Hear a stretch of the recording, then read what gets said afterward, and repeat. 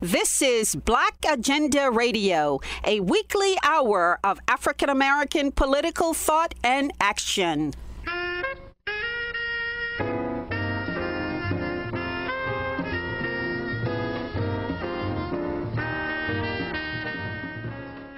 Welcome to the radio magazine that brings you news, commentary, and analysis from a Black left perspective.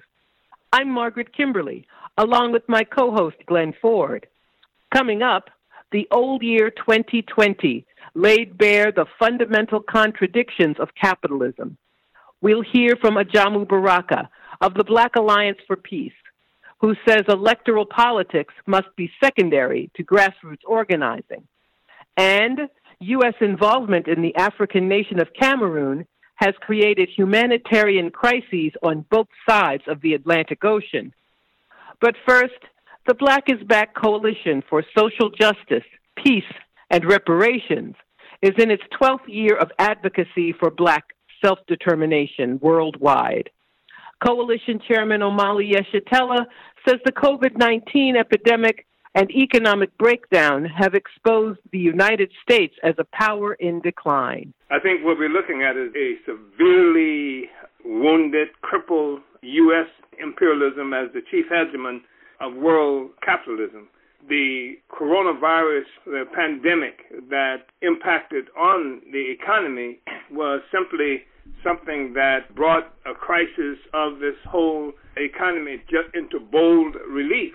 We remember that this crisis had begun, that is to say the economic crisis had begun before COVID, that it was driving some U.S. policymakers and certainly the U.S. government to a state of obvious kind of near panic. We had the United States government doing things like initiating trade wars with China to try to stop this rise of China as a major contending force that was rapidly and obviously overtaking the United States economy and most of Europe. And so that had begun to reveal itself already. There was already obvious reconfiguration of the world economy occurring. And again, China playing a major role here, but not the only role, in the sense that there are other countries who were doing things to break free of the U.S. stranglehold on their economies, from Venezuela to Iraq, Iran, and various other places like that. So, and of course, there's Cuba always there. So this was something that was already occurring in terms of the downturn in the U.S. economy. And then with the COVID crisis, we saw this happening much more sharply and perhaps more expeditiously than otherwise would have occurred. And we saw the disruption of supply lines all around the world. Ships couldn't dock, bringing goods to market in various places, layoffs happening everywhere. The economy just affected in a very serious way, certainly within the United States, certainly in much of Europe, most of Europe. This is what had begun to happen. And with this change in the world economic configuration, of course, I shouldn't leave out Brexit, and I shouldn't leave out some other things that were barely noticed by many people in the United States that was happening in Europe that contributed to this crisis and was a response in many ways to the crisis. So then this extraordinary occurrence of the 2016, as you know, the election of Donald Trump, and it wreaking havoc, and also it being a response to the crisis, the growing frustration by ordinary white people in terms of the ability of the government to serve their purpose, to satisfy their needs and requirements, something that had been growing for quite a while. And then this loss of prestige in the United States that saw different countries openly, bodaciously defying U.S. dictates of not only, obviously, China, but even small countries, people and struggles in Afghanistan and Venezuela having the audacity to do this. And so things like this were unfolding everywhere, and it shattered. It was really shaking the identity of white people in this country, even resulting in sparks and spikes in the death rate of white people greater than had been seen before. And in fact, it was the fastest spike in death rates of any sector of the country in the United States. And of course, this was related, they called it some kind of a crisis of despair of white people, higher rates of drug addiction, suicide, alcoholism, and all of these things, which are really important in terms of trying to measure the crisis of imperialism as it makes itself manifest in the human society itself. And as African people and the Mexican people and other colonized sectors of the world and the United States have been so crucial in terms of not only the economy but the identity of white people, the traditional typical response has been by a sector of the white population, a strong voice of the white population that clearly represented certainly the majority of the voting white population, accepted this definition of a problem being caused for white people by racist Mexicans and by law-breaking black people, that kind of thing. So a greater fracturing of the economy inside the United States, a greater fracturing of the population, a polarization of various sectors in this country. And then I think one of the most important things happened also was the exposure of the liberal sector of the ruling class in this country, especially as it's represented in this contest, this electoral process. And when I say this, I mean we see that the thing that the rise of Donald Trump as a representative of the white ruling class has exposed the deep white nationalist content of the politic in this country. How whatever is said most of the time, there is an assumption of the control by white America, by America, which is white, of the rest of us. And so we've seen all kinds of things breaking apart as a consequence of that, the confidence, the morale of the general white population that's only been resuscitated with the Donald Trump Make America White Again, which is what everybody understood it to mean. White people understood it, and African people and Mexicans understood what it meant. And so this was the rallying cry. And this is a situation that has confounded and the rulers of this country, and certainly that sector of the ruling class of America and much of the world that has dominated the political scene for the last 70 years or more. And so we saw this fracturing, even the division within the ruling class itself. A huge sector of it did come together to try to move against Donald Trump, and they succeeded in winning an election, it appears.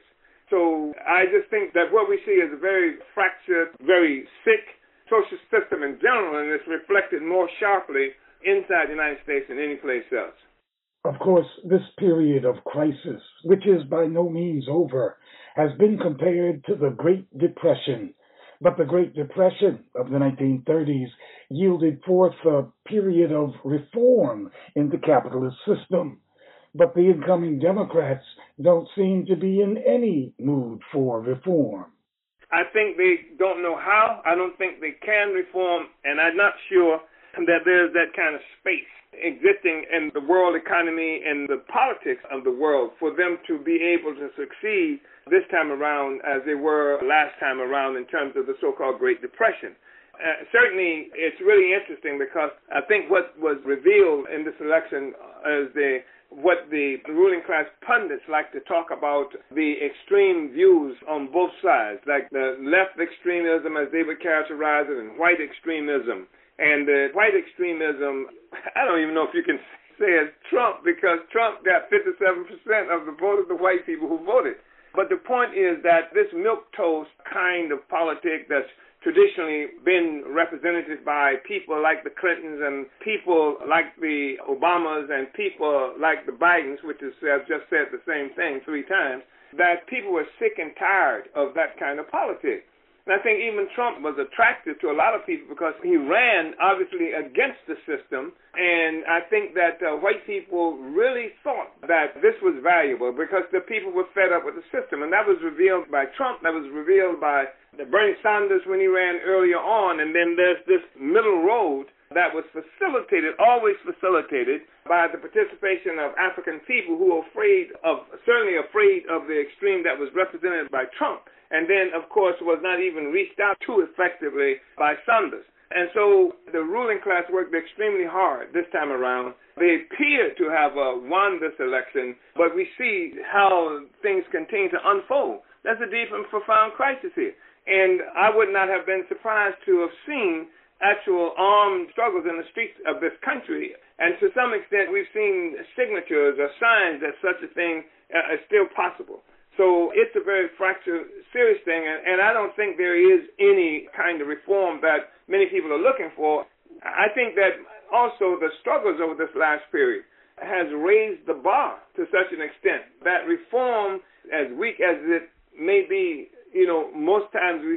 I think that it has raised the bar that reform probably means something different today than it did 4 or 5 months ago, certainly than it did a year ago. And reform means something that's discussed within the context of more than 10,000 demonstrations and uprisings and protests in the United States within a very short period of time, from near the end of May through August at least, and more than 10,000 of those demonstrations. And people were burning down police stations and fighting in the. I think reform will mean something different, and I think that right now an existential crisis is something that's confounding the rulers of this country and much of the world. I think there's a lot of whistling in the graveyard going on now, but it is an extraordinarily, for them, unsettling situation, and I think it's unsettling for a lot of us, too, who do not assume that our future is tied to the future of America and this social system. One of the characteristics of this period of crisis is the sharp dividing line, the political dividing line based on age, a political dividing line that exists for blacks and for whites and for Latinos, with many young people openly identifying with the word socialism. You're the chairman of the African People's Socialist Party. Are you encouraged with this identification, at least based on the term socialism, among young people? It is extraordinary. And the thing is that most of the people who are able, and there are many, many, many people now, as you just suggested, able to say they would appreciate socialism more than capitalism, are people who have not been taught what socialism is by socialists. They have been taught what capitalism is by experiences in the world. So when we see more people who are open to discussions of socialism, it is precisely because they've experienced the disasters of capitalism. And part of what helps them to experience the disaster of capitalism, of course, is those of us who are among the oppressed peoples of the world who are pointing fingers and who are protesting against it. And then they are faced with the fact that capitalism is destroying the whole of the earth, is under threat by the continuing existence of capitalism.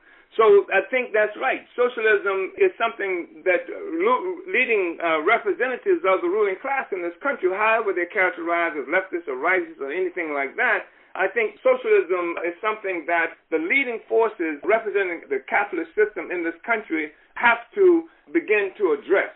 And some of them address it by trying to get in front of the question and defining what socialism is. And join me, it's almost like a revitalized kind of Obamism, change, based on the fact that more people here and around the world required that, and because it was clear that the system couldn't go effectively where it needed to go for people as it on the trajectory it was on. And I think that's what is happening now, that socialism, and many of us do understand that the contending social forces, economies that we are looking at is that of capitalism versus socialism.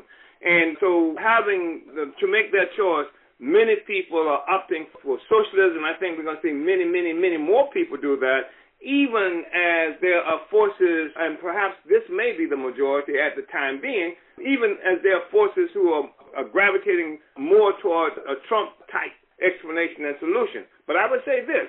One thing that was really interesting is the fact that many people who had voted for Sanders and Obama ended up voting for Trump.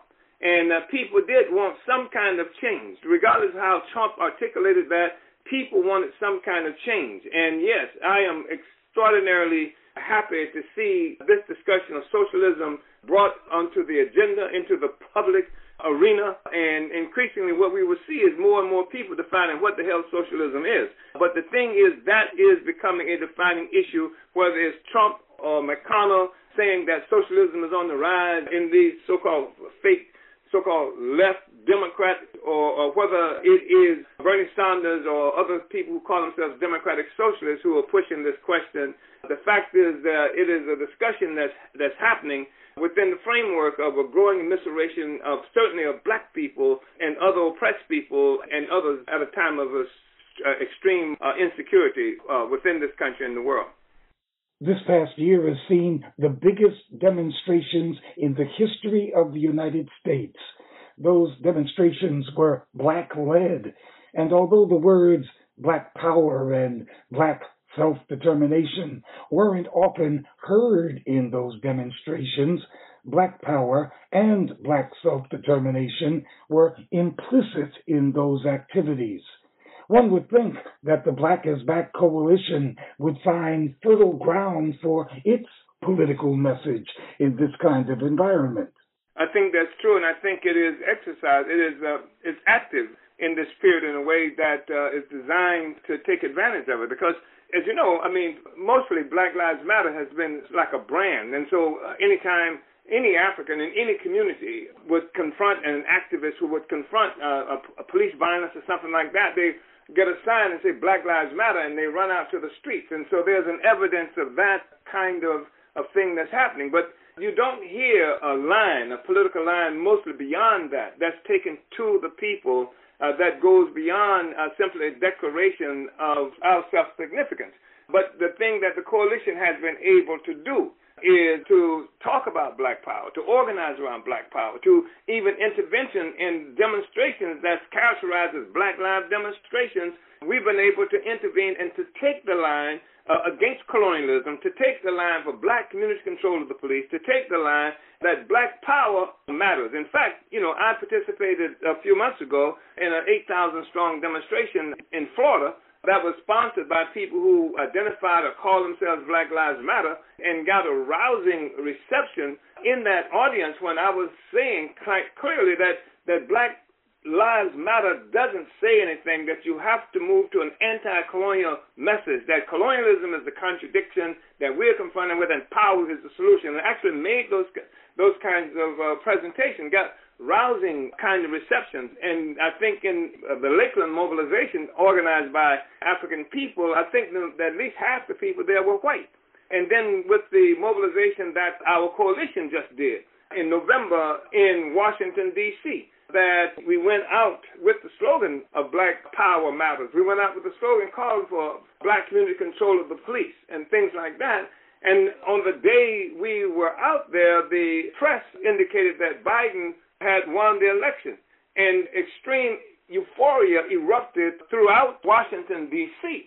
And our march couldn't reach our destination in part because there were so many people in the streets near this Freedom Plaza who were celebrating the fact that Trump had been supposedly evicted from the White House. Most of them were white. And we marched in the middle of them. And even during the march, we were chanting about Black lives won't matter until Black power matters. We were chanting that the issue was Black power, Black community control of the police. And we saw this incredible situation where white people would join the chants. And this is in the midst of champagne bottle popping, and we saw them, we spoke to them, and we made explicit statements based on our politics, based on politics of self-determination, saying that Black people had to have self-determination, that we're not walking to get you to like us or win a favor from you, that we're fighting for the power of our own lives, and that any genuine friend of Black people would be able to unite with that and would be able to march with us and stand up for that. We got extraordinarily great responses for this, and this is from a crowd of mostly Democratic Party supporters. So something is happening here, and I do believe that even in places where we are not present, that the influence of the coalition is there, and that we are making really important advances. And then there are something like 17 organizations that's part of this coalition, and they're off doing their own things, carrying the same philosophy, the same political line in various places around this country. So I do think that we provide the consistent narrative. The coherent statement that's coming is coming from us. We see, for example, I mentioned 10,000 mobilizations that happen or more since March, between May 25th and August or something. And in all these cities and states throughout the United States, people were coming out, and they were chanting, and they were demonstrating, they were burning down this and that. But the thing is that the coherent message that was coming, and every question that even explained what was happening in the 10,000 mobilizations that we did, and most of which, obviously, we didn't participate in, that was our message around self-determination and the struggle for power. So I think it's been extraordinarily influential. That was Black is Back Coalition Chairman Omali Yeshitela. 4 years ago, Ajamu Baraka ran for vice president on the Green Party ticket. He then formed the Black Alliance for Peace, which has taken the lead in demanding the dismantling of the U.S. military command in Africa and an end to the police occupation of Black communities in the United States. Baraka was recently interviewed by Dr. Jared Ball on his influential podcast, I Mix What I Like. Baraka said electoral politics can be important, but only as a tool of grassroots organizing. I've always seen this arena as an arena that could be contested as part of a broader strategic plan to build alternative power, that organizations should look seriously and critically at the electoral process. That basically there are these spaces on the local level that are winnable, that can't be snatched. Now, I'm not suggesting this whole bourgeois individual candidate kind of process where people come to the people and say, my name is so-and-so and I got your interest, vote for me. No, I'm saying as you are organizing and building power, if you decide that you want to snatch a city council seat or a county commissioner seat or a seat on the board of education or whatever, that's a strategic question that you have to engage in yourself and make a decision. I don't take a blanket position against engaging the bourgeoisie in their electoral process. To me, it's nothing but a strategic question, not one of principles, okay? So this issue and this thing in 2016 was, I saw as an opportunity for us to raise a number of critical questions, to engage the people, to bring the people a set of demands that could serve as a transitional program, if you will. I saw this as an opportunity to, in fact, strengthen a third party. And therefore, that's why I jumped into it. In fact, did it. I had to think about it, but I did it. Now, the situation was much different then than it was today. As everybody might recall, the win of Donald Trump, at one point, they tried to put it at the foot of the Green Party in our campaign. Oh, they still do. They still, to this day, are blaming Jill Stein and Ajamu Baraka for the presence of Trump. And the thing about it, this is a serious charge because not only, and I don't go on Facebook and boo-hoo and cry. Look, we got death threats. You asked me about building the Black Alliance of Peace. When I went on certain tours and stuff, the organizers had to build in a security protocol arrangement. Because I have folks there who, there's no telling what they might do. The Senate and the House, primarily the House, engage in an investigation, and then the Senate committee, and it's one thing to be attacked by, somebody on Facebook. It's something else to know your name's being circulated around by the Senate and the House, okay? So this was a serious situation. So what they did to make sure that there was no impact on the vote in 2020, when Howie Hawkins and Sister Angela Walker joined the campaign, put together their forces in their campaign, the bourgeoisie said, we're not playing with the Green Party this time. You might recall even CNN extended a town hall to the Green Party. We had 26 million people who listened to that town hall that night. Was it a town hall this time around? No, hell no. Did they get any kind of coverage? Not even attacks. We were attacked left and right from the New York Times, Washington Post, LA Times, you name it, left and right. You could Google right now, crazy Ajamu, and see what comes up. So this time around, they said, we're going to engage in that Nixonian benign neglect. We don't pretend like they don't even exist. But not only did they ignore the campaign in terms of the bourgeois media, defenders of democracy, those Democrats in the Democratic Party, they decided we're going to go to court and make sure we don't have to deal with no Green Party. And they kicked the Green Party off of ballots across the country. We were on 46 ballots across the country in 2016. This year, the campaign was only on like 30, 31 states. And in those key swing states, nada.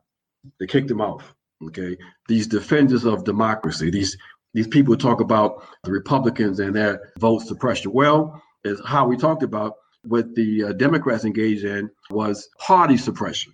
This is how they do democracy in the U.S.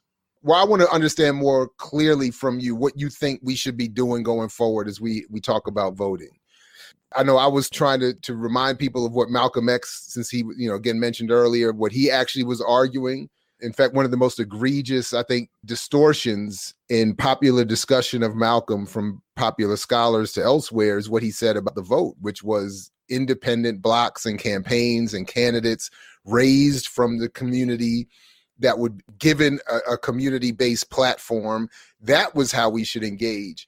So whether, for me at least, whether it's within the Green Party or another party formation or the People's Party that's evolving or something else, that's sort of my personal view of how we should engage the vote as an organizing tactic, I think, as you well explained.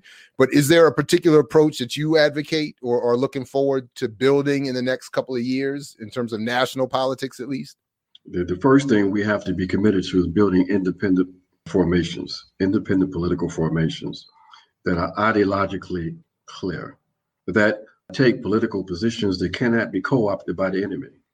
You see, when you take a clear political stance and you say that capitalism is killing our people and that we've got to build a revolutionary movement that ultimately will arrive at a socialist transformation, you can't co-opt that. So we've got to have a framework and a vocabulary. And that's why we're moving in the Black Alliance of Peace toward developing this people-centered human rights framework as part of that trajectory, that instead of this bourgeois, liberal, state-centric human rights stuff that they do, that Joe Biden can claim to be a human rights defender, or Barack Obama, or even a Donald Trump. We say that we've got to decolonize human rights. It's got to be at the center, it has to be principles of self-determination, social justice, participatory democracy, and that we build alternative power with the objective of restructuring society in order for all of our objective human rights to be realized. And the only way that we can objectively realize all of our human rights is in a socialist society. That's Ajamu's position. It's not a position yet of the Black Alliance of Peace. So we want to make that clear, because the alliance is an alliance of organizations and individuals. And many of these kinds of political questions we still are engaged in struggling through. So that's my position as Ajamu Baraka, that basically this is the framework that we can use to help us to realize where we need to go. But to your question, again, is building independent political organizations. If you decide to engage in the electoral process, again, that's a strategic question that you'll have to deal with. But as you said, it's got to be from an organized perspective. It's got to be part of a strategic plan. And you don't put all your eggs in one basket. You're not organizing just to engage the electoral process. We talk about building dual and contending power. It's about building power, dual alternative structures. And that's the route we've got to go. One of the things that I think has been very, very beneficial, one of the silver linings out of this tragic of COVID, is the revival in the U.S. at least of what we refer to as so-called mutual aid. That's the term people use. But all that really is a new, for the U.S., a new kind of organizing that is really centering the material needs of the people of your communities. Throughout the global South, that's how people build organizations. You build organizations, you're not just engaging in abstract sort of political questions, you're dealing with the material needs of the people. You are mapping out your community. You organizing block by block or village by village. You providing those needed services that the state is not providing, while you also simultaneously putting pressure and demands on the state. Okay, so this mutual aid thing is helping people to understand a broader concept of community organizing and building independent community structures and institutions. That's what we have to build. The electoral process, that's just a local question, an organizational question that people have to answer for themselves. We do have a couple people I think would like to hear you elaborate on this question of the candidate pledge. Well, what we came up with about a year and a half ago was a set of demands that we thought should serve as a basis for any candidate or any elected official, for that matter, who wanted to support our people and even other progressive people. They had to have a commitment to a set of minimal positions. And some of those positions were, and we touched on some of them, to be opposed to the 1033 program we haven't talked about, The 1033 program, of course, is that Department of Defense program that's been primarily responsible for militarizing the police forces across this country by transferring military-grade equipment from the military to the police forces, to the tune of over $5 billion. Under Barack Hussein Obama, that program expanded 2,400%. So we are opposed to that. Obama made some cosmetic changes to it. Trump reversed, but the essence of that program continued and continues to this day. So we said, you got to be opposed to 1033. You got to be opposed to this new program that the Trump administration started called Operation Relentless Pursuit, where they're giving local governments resources to strengthen their anti-crime capabilities. We say you've got to be opposed to the Israeli training of police forces. There's no ifs and buts about that. You got to oppose that. You got to be opposed to AFRICOM. We say shut down AFRICOM. You got to be opposed to the 800 to 1,000 bases across the country. Oppose that. You got to be opposed to the proliferation of nuclear weapons and support the move being made by the General Assembly of the United Nations to prohibit the use of all nuclear weapons. We are part of collective humanity. If there's a nuclear exchange, we all die. No matter if you are African or European or whatever. We say you've got to oppose that because the U.S. was in the forefront of opposing the banning of nuclear weapons. And so these are some of the demands that we raised that said that if you want our support, you've got to take these positions. Now, and we had people to sign a pledge that they would take those positions, and from that, then you win our support. Now, those demands have been carried over as part of our campaign going forward. So that is what we came up with. We tried to get other elements within the anti-war, anti-imperialist movement to embrace some of that. One did, the U.S. Peace Council, and they have a Move the Money campaign, which is a very important campaign. But we said that these are some of the minimum positions one has to take. All of these positions, ending sanctions, et cetera, et cetera. Someone sent me a text asking about why the slogan defund the police is taken off, but not defund the military. I know I've asked a similar question in other spaces, arguing that one is the logical extension of the other, going back again to what Malcolm used to say about the police doing locally what the military does internationally. Well, it's a very complicated kind of question. I mean, in terms of why one took off and not the other, I think the connection hadn't been made between defund the police and defund the military, but that's slowly being made. The second thing is that the defund the police slogan kind of emerged, of course, in the middle of the George Floyd demonstrations. And it was a very sophisticated campaign, very sophisticated rollout that took place right before another important event was being organized in mid-June, calling for community control of the police. That, of course, most people didn't know about because it got overshadowed by the demand for defund the police. And so it's a very interesting and serious question that we have to really debate, because the sentiments for defunding the police are quite clear. The idea that funds should be transferred away from the repressive apparatus of the police forces to address some of the local material needs of the community is understandable. And they connect that to the notion of abolition, that is about a step toward abolishing the police. Very important question also.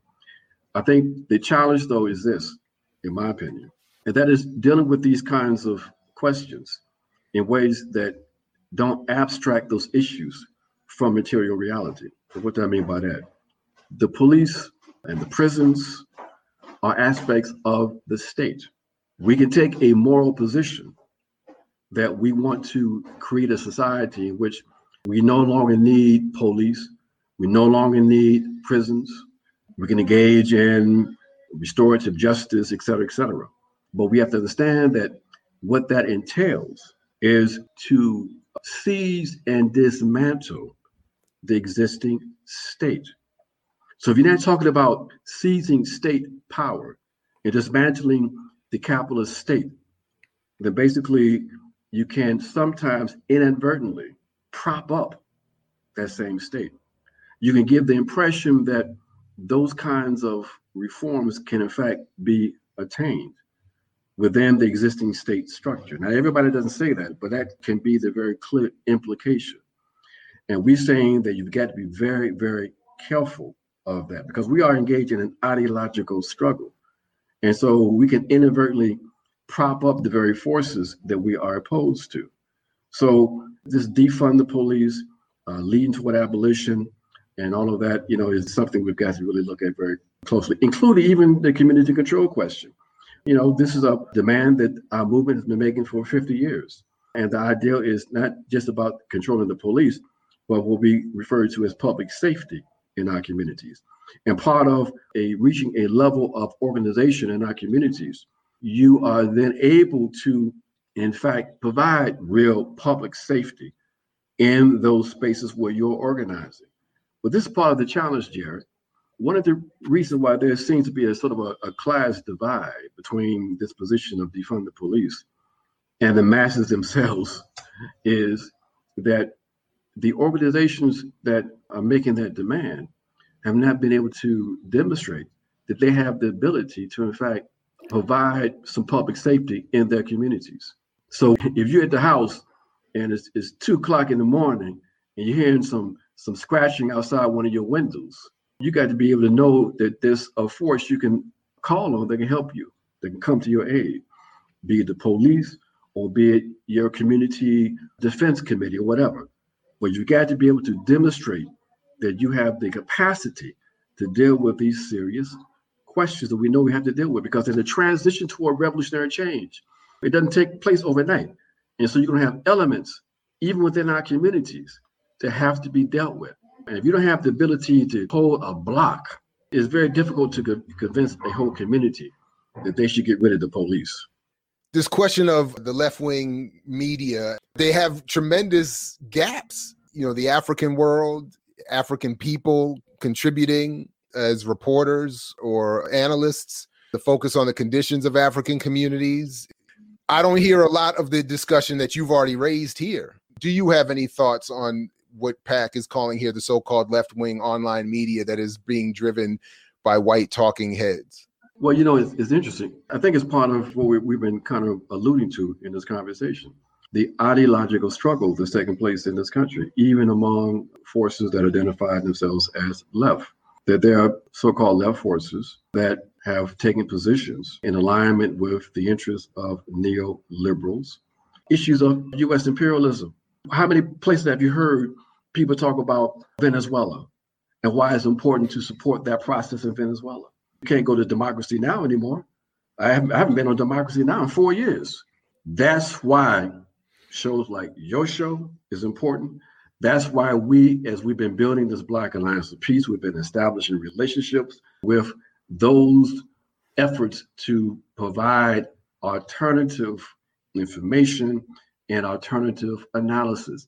That's why you find ourselves in the Black Agenda Report. That's why we raise up Voices with Vision. It comes on every Tuesday morning. That's why we point people to hood communists. We say we've got to build our own structures, own independent alternative structures, because we can't depend on the corporate press. And as an independent Black left, we can't depend on these white left spaces either, because they don't understand that the center of revolutionary opposition is with us, the colonized, inside the belly of the empire. That was Black Alliance for Peace national organizer Ajamu Baraka.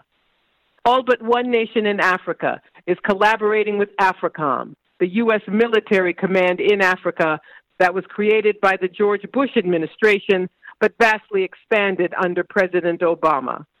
AFRICOM is deeply involved in the West African nation of Cameroon, where the United States supports a French-speaking government that is at war with both Boko Haram fighters and its own English-speaking population. Journalist Joe Penny has been covering the Cameroon conflict for The Intercept. There's different conflicts in Cameroon at the moment. One is between Boko Haram and Cameroonian government.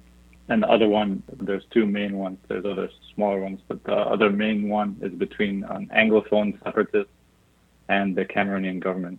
The Anglophone conflict began in 2016, and that began with peaceful protests, and the Cameroonian government violently suppressed those peaceful protests. Since then, more than 600,000 people have been displaced, and like you mentioned, some 10,000 people have sought asylum or otherwise immigrated to the U.S.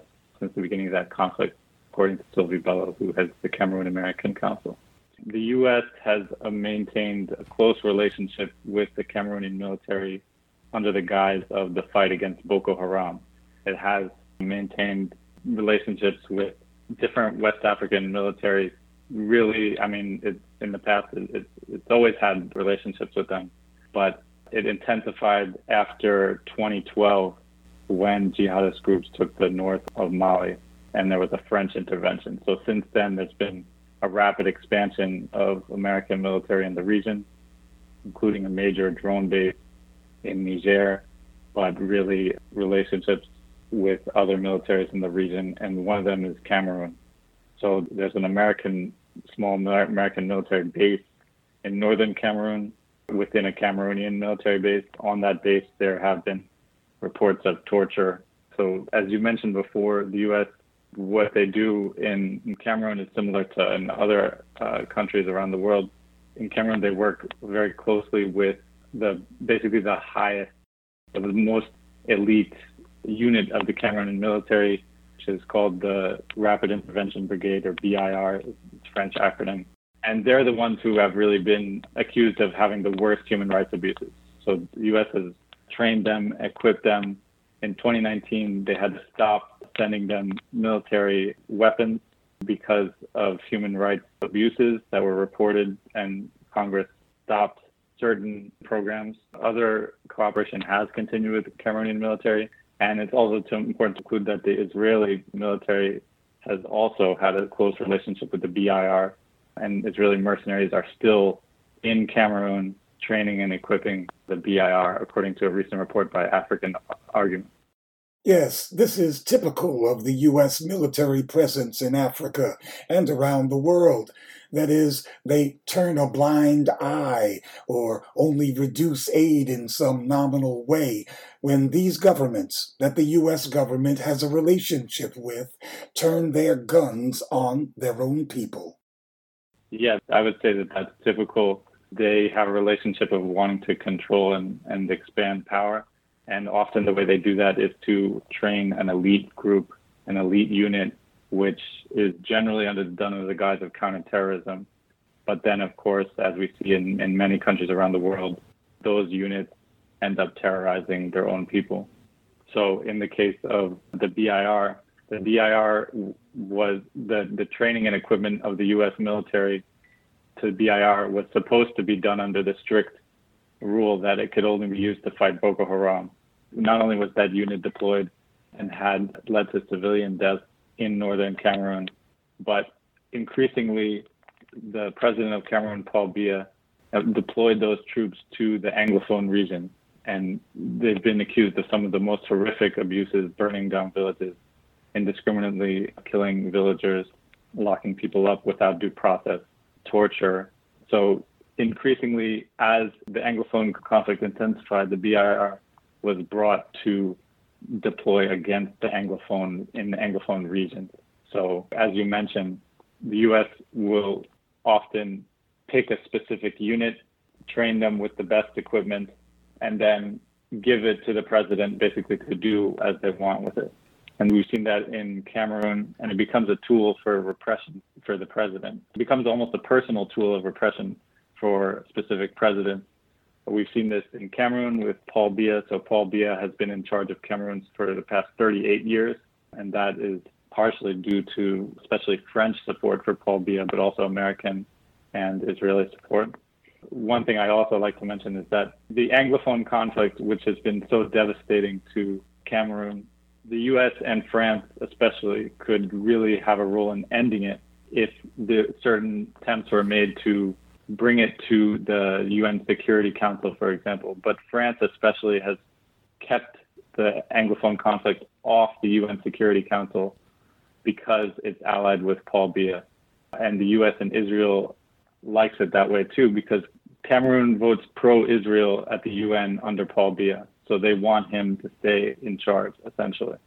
Yes, a cynical outsider might conclude that the threat to several nations from Boko Haram is being used as a kind of blank check by the United States to give aid and military assistance to any leader in Africa that they choose. Yeah, it's definitely been used. The threat of Boko Haram has definitely been used by the American military to expand unchecked in the Sahel region.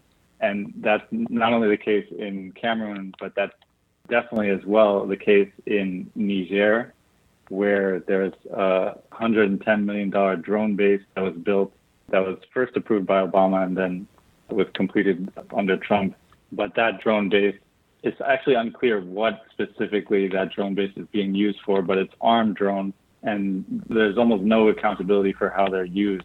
And so they're likely being used in Libya, but also potentially Mali, while actually Boko Haram continues to attack civilians and has not actually reduced their capacity for destruction in the region. So despite having so much American and French military presence in the region, the terrorism, of course, has actually gone up. And so this humanitarian crisis in Cameroon and in the entire region has now spread and created a humanitarian crisis an ocean away in Mexico. Yeah, exactly. So the Anglophone conflict, the beginning of the Anglophone conflict coincided with a crackdown on immigration from Europe in Africa, and especially in West Africa. So a lot of Cameroonians and Anglophone Cameroonians made the journey to the U.S. through South and Central America, often from Ecuador. They go overland to the Mexican-U.S. border. Along that way, it's a very dangerous route. They encounter many difficulties along that route. And at the border of Cameroon, there's two different places where this humanitarian crisis is especially aggravated. One is the southern border of Mexico in a town called Tapachula, where thousands of immigrants were detained by the Mexican government due to a deal that they did with Trump. And then at the Mexico-U.S. border, due to Trump's metering policy, there are now camps of people living at the border with next to no resources. And those include a lot of Cameroonians as well. And a lot of Haitians. Why are the Cameroonians and other Africans and Haitians so anxious not to remain in Mexico, but to continue on to the United States? Yeah, a lot of Haitians definitely as well, and thanks for including that. The Africans, they encounter a lot of racism in Mexico. They're disproportionately targeted by the Mexican authorities. They have to pay bribes to different people, including American and Mexican authorities, in order for their asylum cases to be heard. But their goal is to get into the U.S. often, or possibly Canada as well, where a lot of times there's Cameroonian family members who are waiting for them in the U.S. who would like to receive them and are unable to because they've been blocked by the racist policies of the U.S. and Mexico.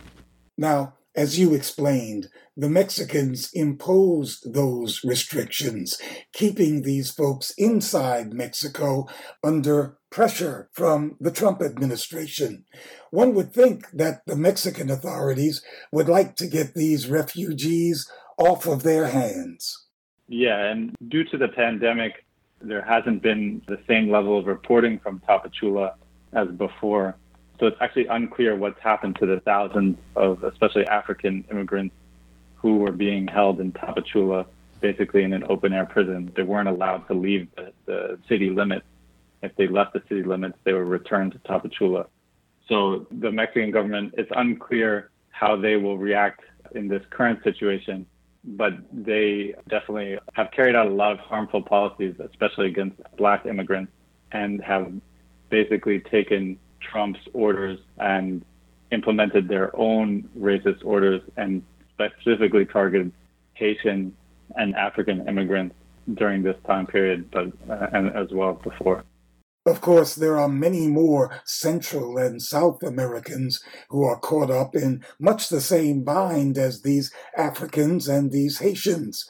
But you write that the Africans especially are much more cohesive as a group and that they're more inclined to demonstrate and protest the situation. Yeah, so Anglophone Cameroonians especially, they've been organizing often their whole lives for autonomy in the Anglophone region. So they've carried out some of the largest protests, especially in ICE detention. In Don Hutto Detention Center earlier this year in February, 140 women carried out a massive protest, and then they were split up. ICE punished them by splitting them up and sending them to different detention centers. After that, a group of men in Pine Prairie Detention Center, which is in central Louisiana, began a hunger strike. They carried out 2 hunger strikes throughout this year. In their second one, which is over the summer in June, they had basically, it was 48 immigrants, and they had almost 3 weeks of hunger strike. ICE first denied the existence of the hunger strike, but then after they ended the hunger strike, ICE then deported a lot of them and split the others into different detention centers so that they wouldn't be able to organize effectively. So they do this as a punishment for organizing these protests. And they were protesting racist treatment in detention. They were protesting racist treatment by judges, immigration judges, so they get their asylum applications are denied at a greater rate than other groups, even though the situation in Cameroon is really devastating. And they also are protesting medical negligence. So they don't have, often if they have asthma, their inhalers aren't replaced when they're finished. Hypertension, so many Cameroonians especially are suffering from hypertension. They don't get the treatment when they go to the doctor. Of course, this is not limited to detention. This is, a greater racist medical practice across the U.S. They don't get the adequate medical attention when their pain is denied by the nurses. Is there any indication that the incoming Biden administration has any specific plans to relieve the suffering, not just of the Haitians and the Cameroonians, but the many tens of thousands of other asylum seekers who are trapped on the other side of the border? Yeah, it's important to note, of course, that anti-immigration, especially anti-Black immigration, has been bipartisan policy. A lot of the Trump administration's policies that targeted immigrants, the foundations were, of course, laid by Obama, but not only Obama, but also the Clinton administration. So we can expect, of course, an anti-immigration agenda. But that doesn't mean that there aren't major efforts made by activist groups and advocacy groups. Their key policies, according to different people I've spoken to, like Gerline Joseph, who has the Haitian Bridge Alliance, TPS, that's really important. That's temporary protected status. Trump ended that program for 59,000 Haitian immigrants, for example. It's important that that's reinstated, and that can be reinstated with an executive order. TPS also is being fought for Cameroon. That's incredibly important. That will allow the asylum seekers, Cameroonian asylum seekers in the U.S., just a bit of a time to breathe. And also turning the TPS as well as being fought for Eritrea and Bahamas. Of course, in Bahamas, there was a hurricane that devastated the country. End of cash bond. Of course, everybody wants the closure of immigration detention, the abolishing of ICE. So these are some of the key policy agendas. Advocacy groups are fighting for TPS for Cameroon as a primary policy priority for Biden. He can do that through an executive order. Representative Eddie Bernice Johnson in Texas has begun work on legislation for TPS for Cameroon. Please explain that acronym, TPS. Yeah, so TPS stands for Temporary Protected Status, and it just means that you have specific protections. And so it doesn't mean you have permanent residency. It doesn't mean you have citizenship. It just means due to a specific situation, a dangerous situation in your home country, in your country of origin, that you cannot be deported and you can possibly work during the time period that TPS is implemented. And note that TPS, the first letter is T for temporary. So it's just a temporary reprieve. So these advocacy groups want this legislation to be permanent reprieve. TPS, there's only a handful of African countries on the list, even though many African countries would technically qualify for TPS. So activists are working to push for just less anti-Black application of TPS as well. You've been listening to the Black Agenda Report on the Progressive Radio Network. Information for liberation.